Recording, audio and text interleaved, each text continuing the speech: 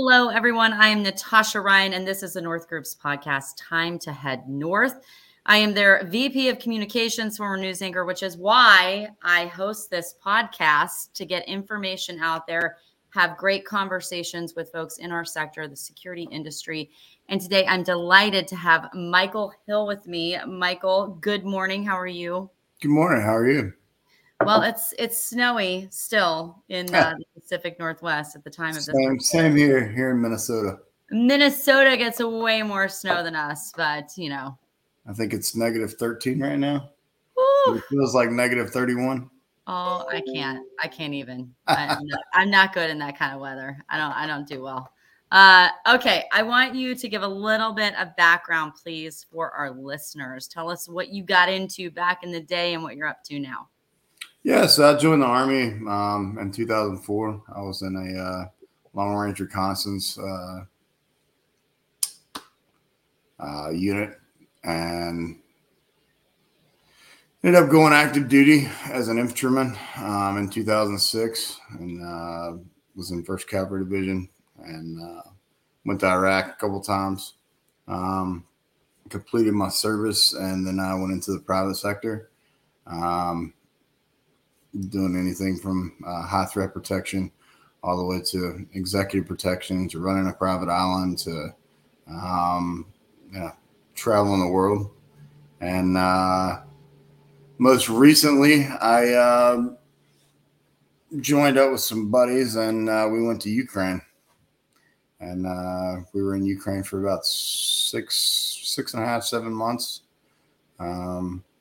Doing all kinds of different stuff, which I'm sure you want to talk about. That is what I want to talk about. That is definitely what I want to talk about, Michael. So, and looking at your, resume, LinkedIn background, I mean, you really have done it all. I mean, it's impressive how many companies you've worked for, how many things you're a part of, your flags for a veteran foundation. I mean, all of it is fantastic. Thank you for your service, first and foremost. I appreciate it.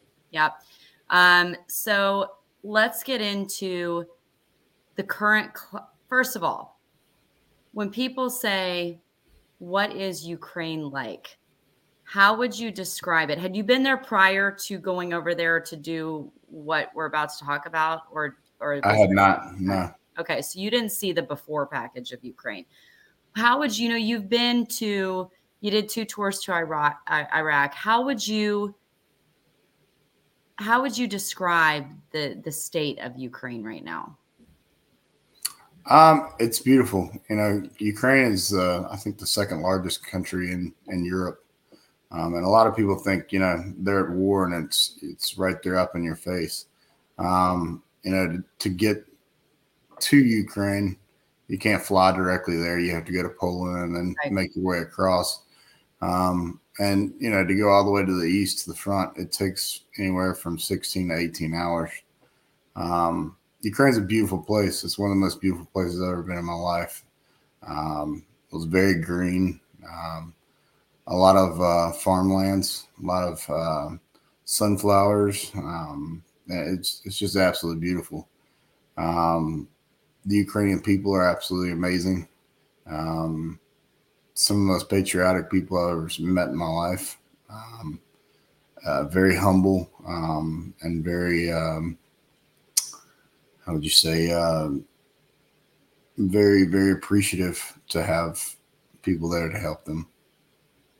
That's great. And that's good to paint that picture, right? It's not just a walking war zone everywhere you go in Ukraine, right? But specifically areas that were. What were you doing in those areas? Let's just go ahead and jump into it. Why were you over there? So initially, some buddies and I joined together and went to help with another buddy's family who actually lived in Kyiv when the invasion kicked off in February of last year. Initially, we went in to do extractions and get people out of harm's way as the Russians were closing in on Kyiv. Through that, we developed a relationship with some individuals inside of the government and the Ukrainian government, and did some intel collection for them. Also helped with some extractions of their family and stuff. And that led into us being invited to train some of their special operations, some of their specialty units that they were using for special missions. Mm-hmm. So we did that for, I don't know, a couple months. And then we actually started embedding with these units and running operations with them.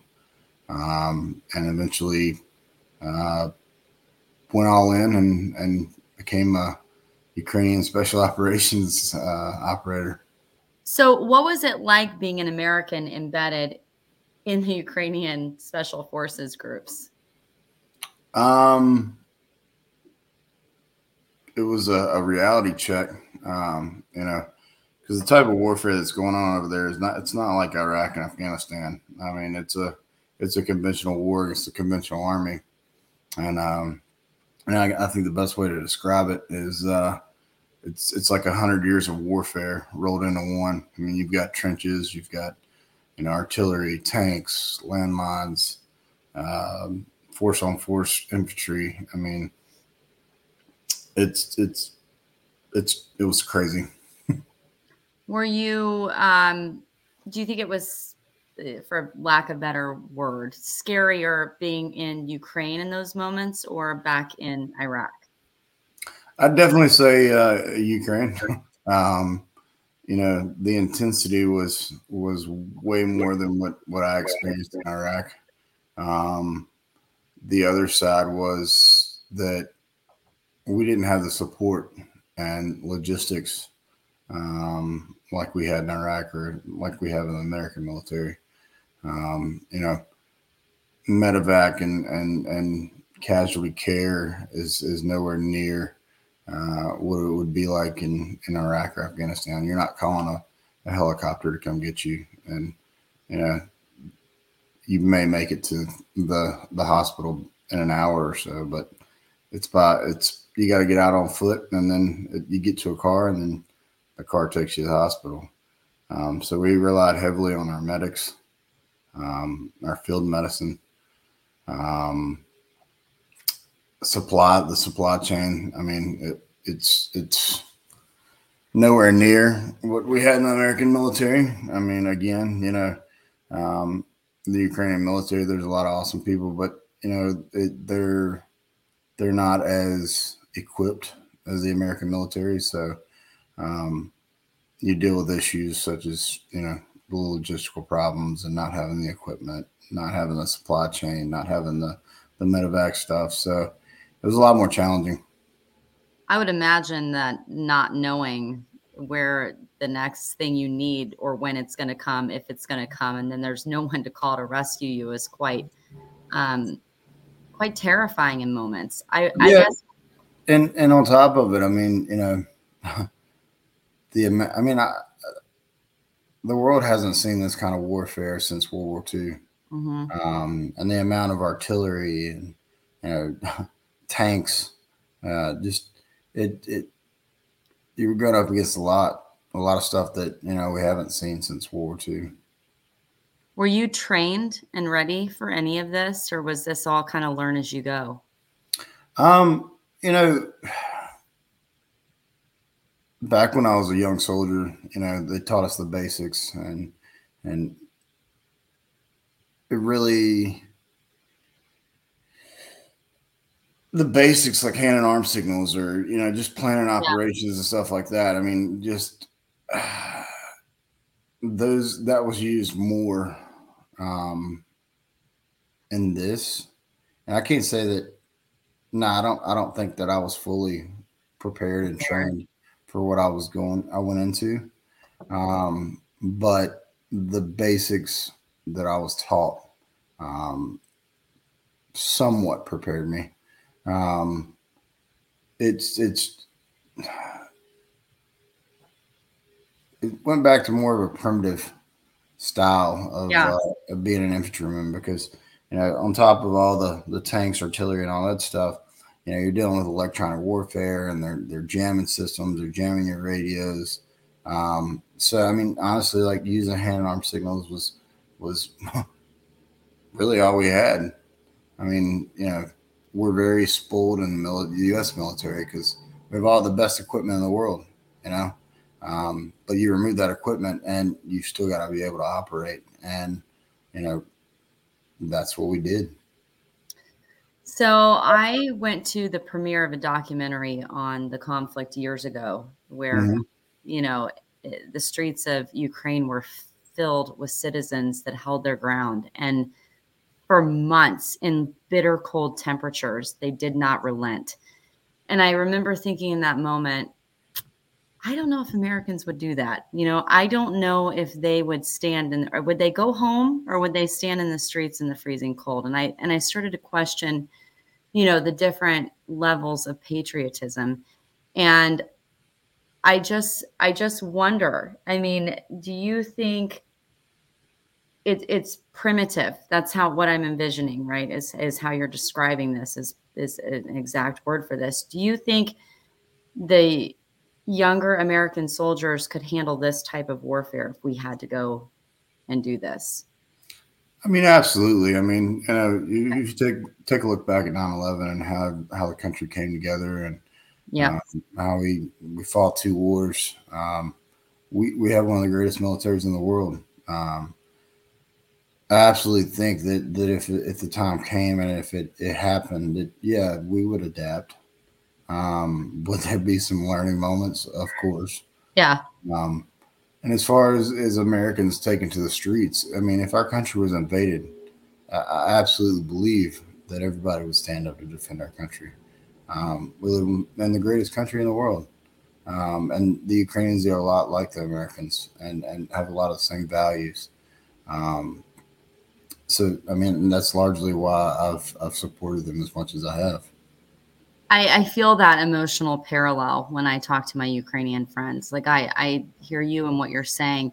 I guess the obvious question is, you don't have to embed. You're not a part of their country and their army officially. What drives you to fight side by side with their soldiers? Freedom. Um, you know, we're very fortunate here in the United States to have the freedoms that we do. Um, you know, Obviously our country has been at odds, and it's divided, and we've had our political issues and social justice issues and all this other stuff. But at the end of the day, we still live in the greatest country in the world. No doubt. As far as being drawn to help in Ukraine, like I said, one, freedom. Two, what the Russians are doing is wrong. I've seen the atrocities that they've committed. It's You take a look at a kid that has lost everything, lost their parents. It's a refugee now and has no idea where they're going, and has no idea what's going on in the world. And somebody's got to stand for that. And you know, I'm fortunate enough that I'm capable enough and have the skills to be of assistance, and it's my duty to do that And you being over there, are you ever worried that you won't come home to your family, friends over here? every day.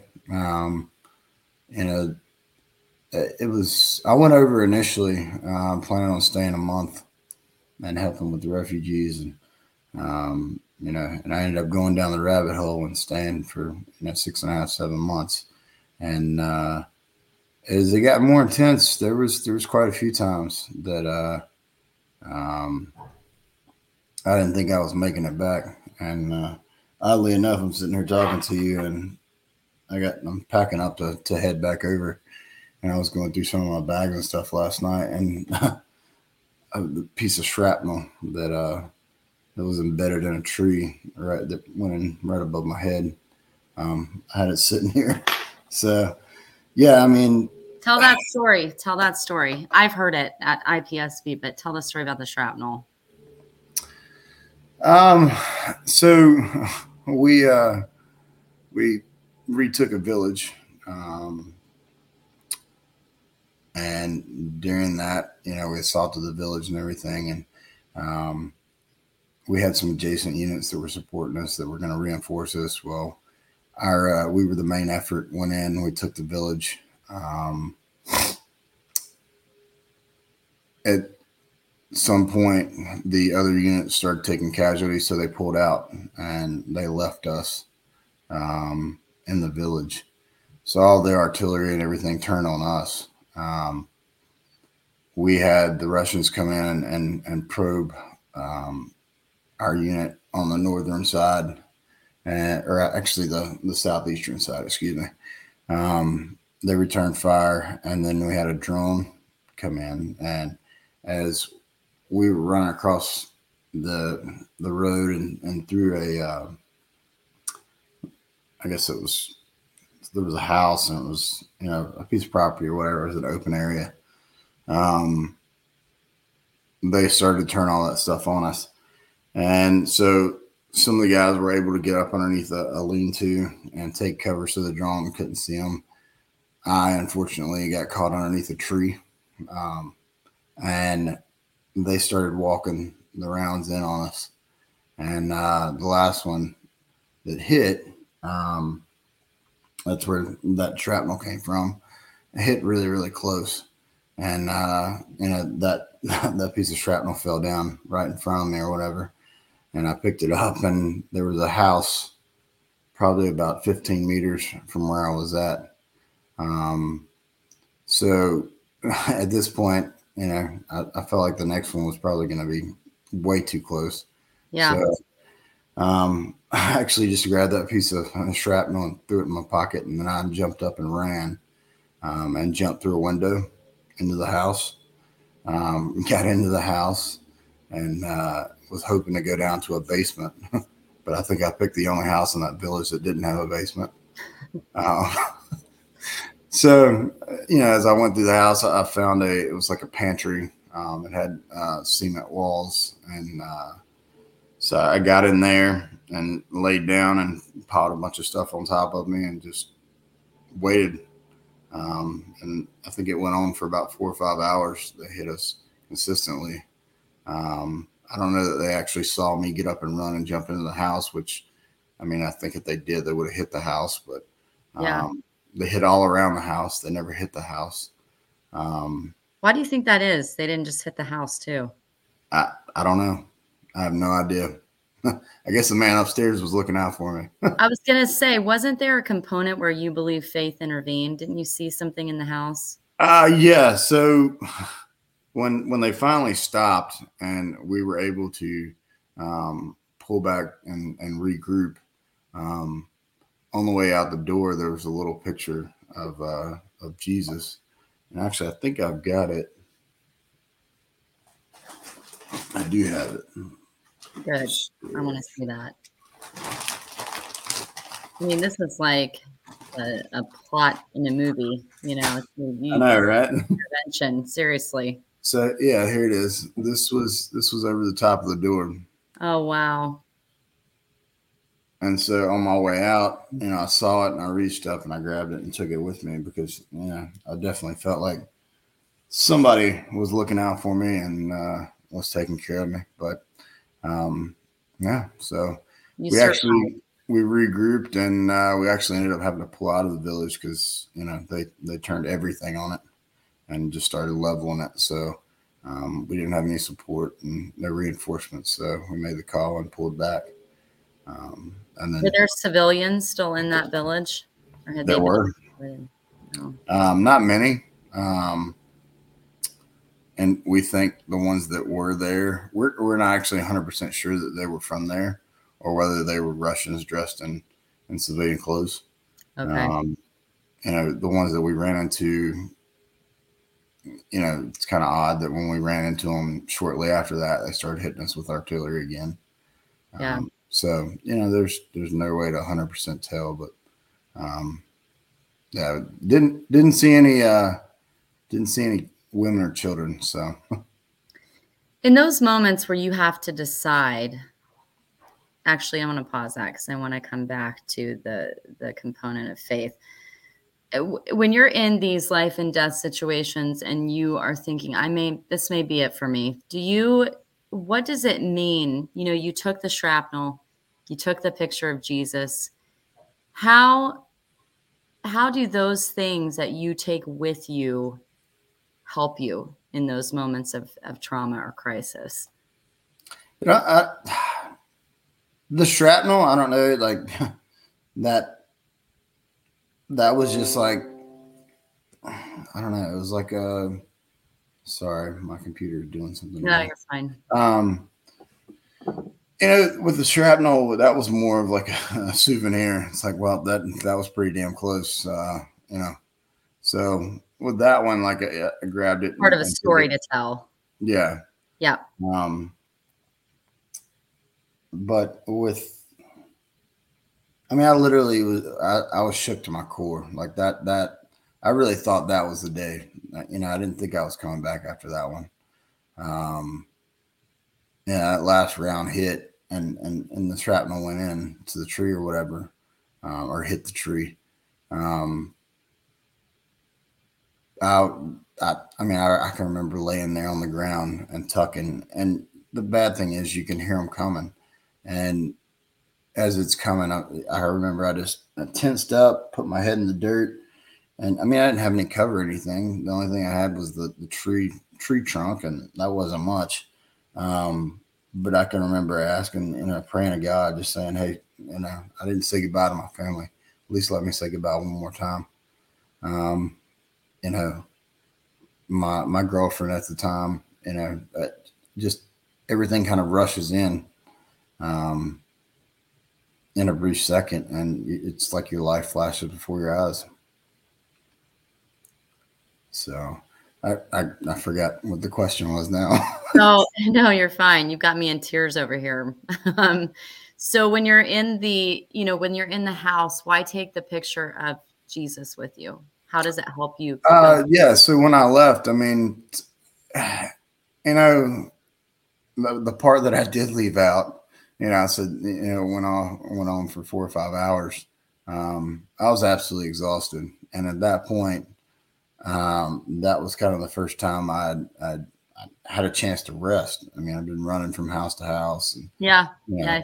Your body needed rest. so I actually fell asleep while I was in there, and I slept. I have no idea how long I slept, but I remember, you know, I, I came to because I heard somebody coming in the door, and there again, like I had no idea who it was, and I've got my rifle trained to the door, and I hear an American, somebody in English say, "Hey, Mike, you all right?"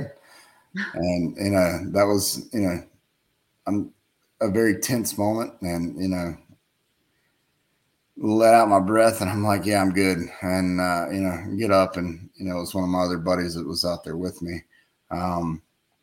But we go out and we go in. It was like a little, I guess you call it like a foyer or whatever, Yeah, or a mud room. And we're kind of talking about a plan on where we're headed and what we're going to do and all that stuff. And I looked up and I saw that, and I looked around to where all these rounds had impacted. And, I couldn't think, but there's nothing I could think, but, somebody was protecting me.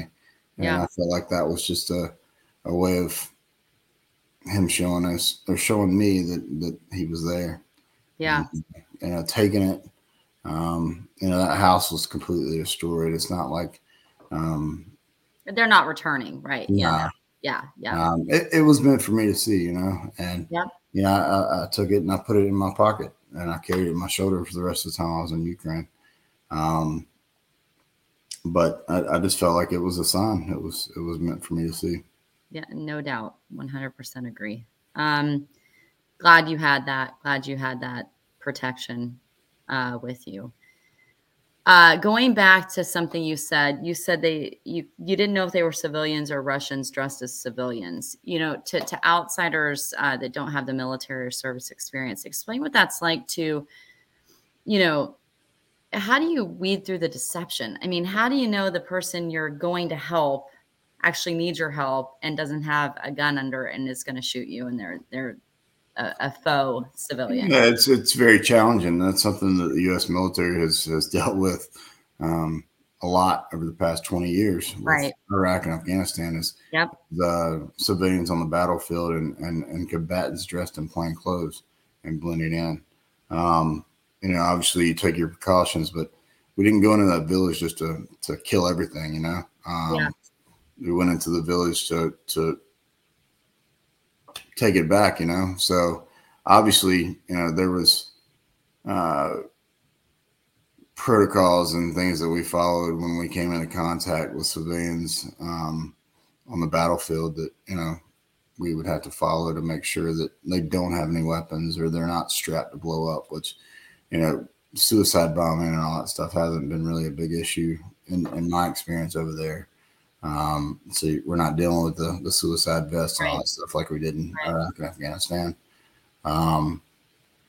But I mean, you pretty much, make sure they're clear and then you send them in a safe direction and, just hope that they aren't.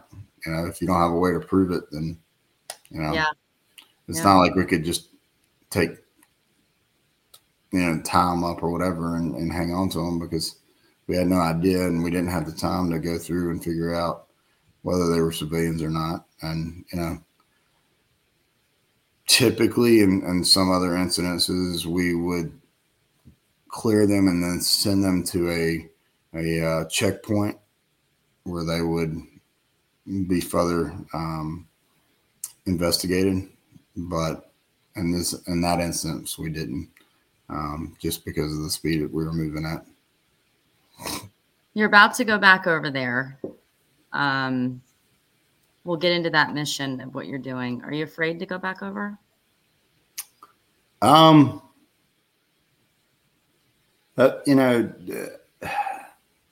there's always a level of fear that when you go into something like this that is going to scare you, or you won't come back home, but Yeah. if I wasn't scared, I'd be a little bit more concerned. Um, I'm leaving after Christmas, and I was fortunate enough to get to spend some time with my family and stuff before the holidays, and but with the current climate, um,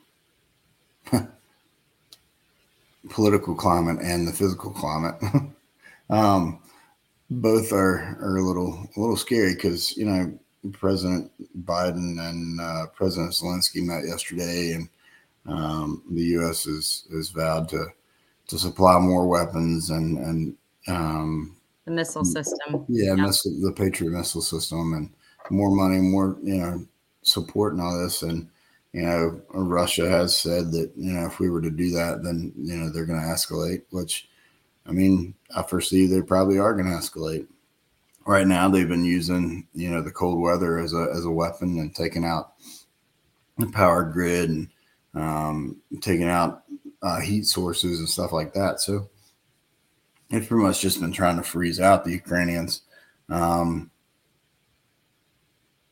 And I mean, they've taken some heavy losses during the fall or the end of the summer and into the fall and now into the winter. We've taken back Kherson, Kharkiv.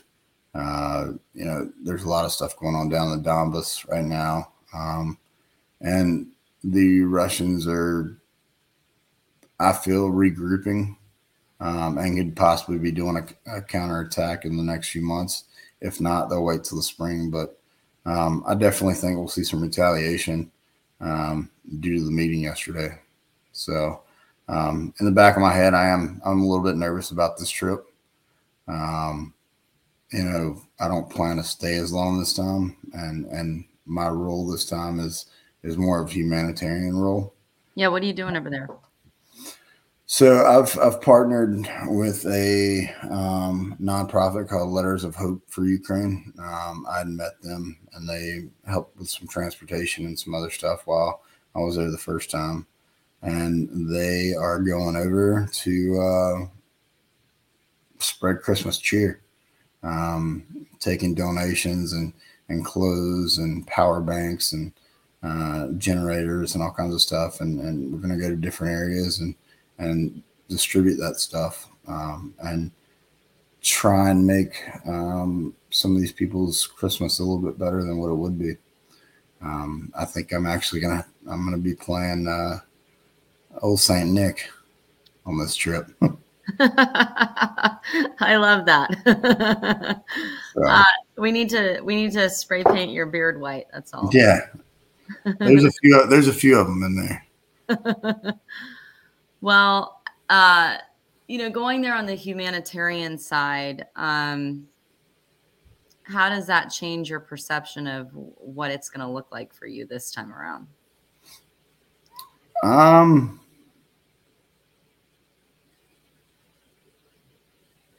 feel like it's going to reinforce the why on why I did what I did before, and why I will continue to support moving forward. I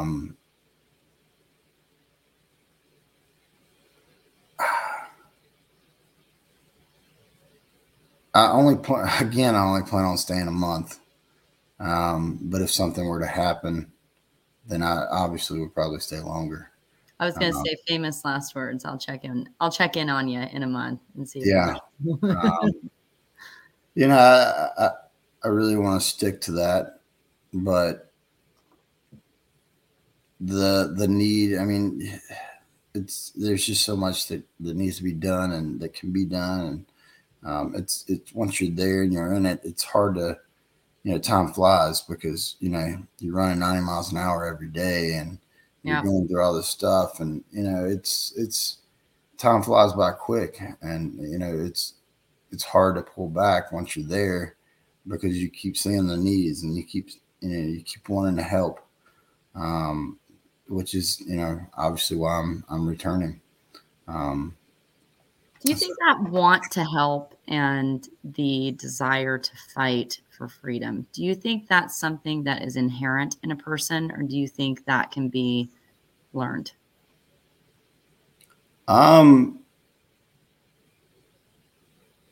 That's a tough question. I think, obviously it's not something that's inherent because not everybody knows what freedom is.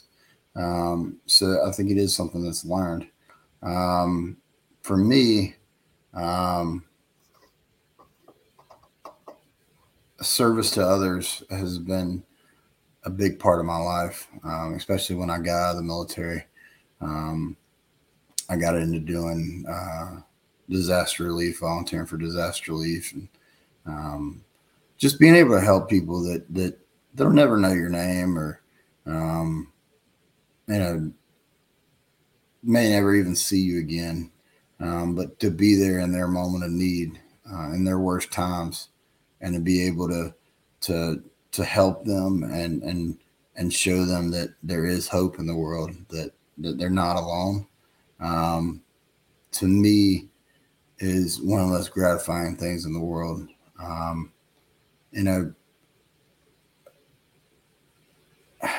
It's service to others is just, I mean, it's not something that's natural. I think it's something that's taught, and it's not for everybody. But I think when it comes down to it, people are going to do what they need to do in their time of need.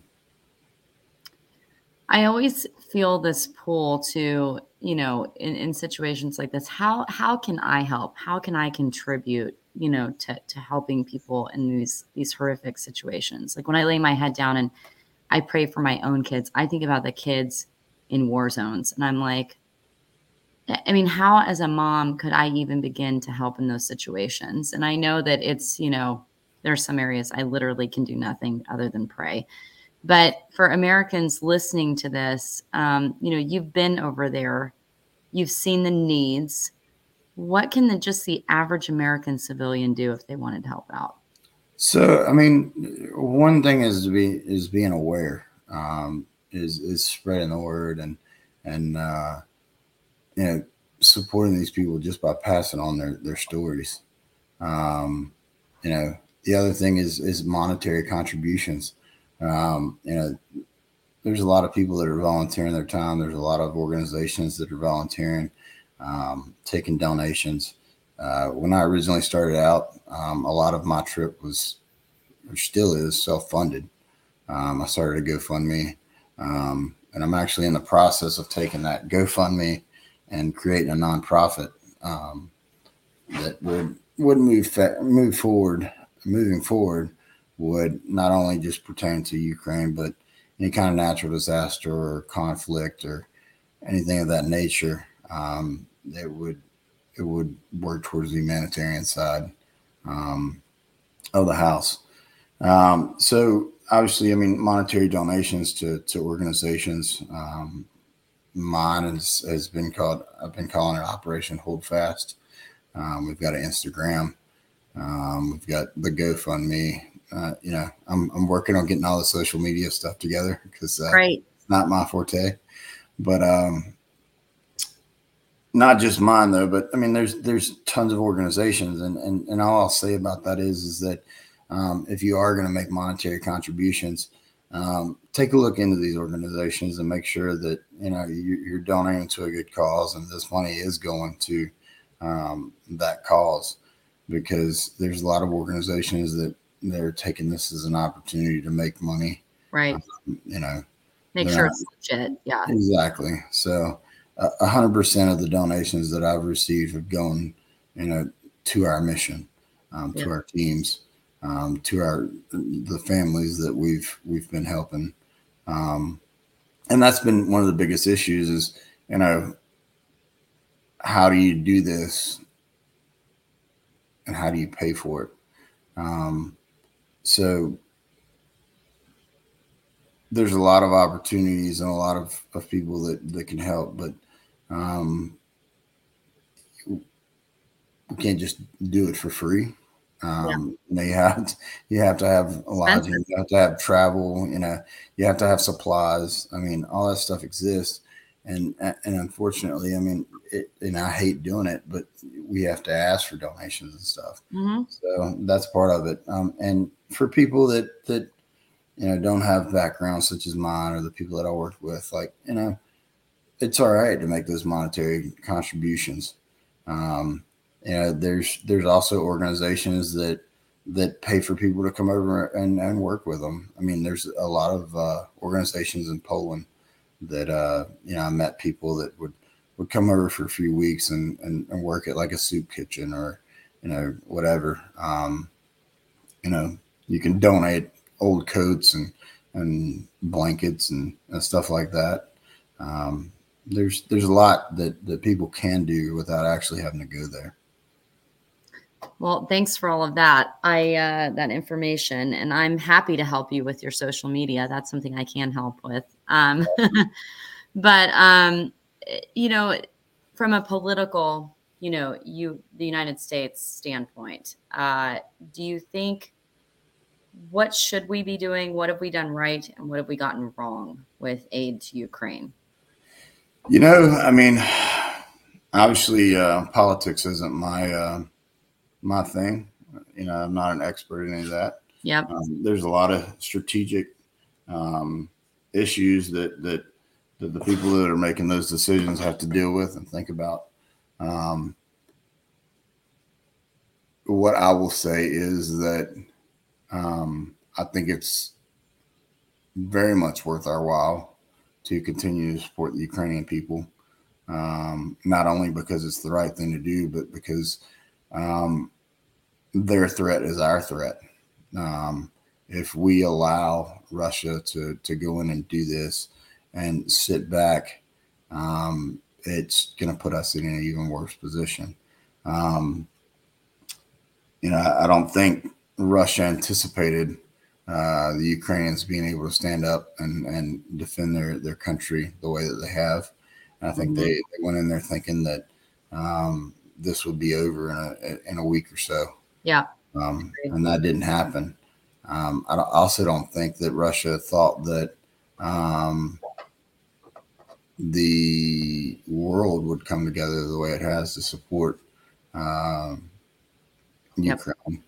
I mean, and NATO has gained 2 more allies, so I forgot what we were talking about. Just what you think the U.S. has gotten right with aid and Oh, readmission. yeah. I mean, it's a process, and that's the frustrating thing is that there's a lot of bureaucracy, there's a lot of red tape. It takes time. There's concerns about what weapons we give them, when we give them. I mean, so it would be nice to see it come faster. Yep. Because the need is immediate. I've heard people say, "Oh, well, it's a corrupt country and people are selling it on the black market and all that stuff." And is there a possibility that stuff's going on? Yeah, maybe so, but it's very few and far between because they can't afford to lose that stuff. That stuff has to be used. Yeah. Maybe somebody's making obviously somebody's making a profit on it, but they wholeheartedly need that equipment, that ammunition. It's not just going there to sit around, like it's being used. Yeah. So for one, I think it's a great thing that we're opening up the Patriot systems and pushing those in there because, as of, the past few months, drone attacks and missiles and that such stuff is what Russia has been using to attack deep within Ukraine. So, yeah, I think we should fully support them and continue that support and open it up and make it faster for them to get this equipment. Sure. Is there anything you want Americans to understand or know that you think maybe they're missing the picture? Or, in closing, is there anything you would say to someone listening, like, look, I've been there, this is what I want you to understand and have compassion for? Yeah, one of the frustrating things about coming back was, for one, it's not in the media as much as it was when it first happened. People are dying every day, every minute. And they're not, these are people that weren't even soldiers before February. Their country was invaded, so they joined the army, or they were required to join the army. A lot of the media attention that I've seen has been politicized. One side of the aisle pointing the finger at the other side of the aisle, or Yep. People saying that there's corruption, there's this money laundering and all this other stuff. I think one of the worst things about our country is how political it's gotten.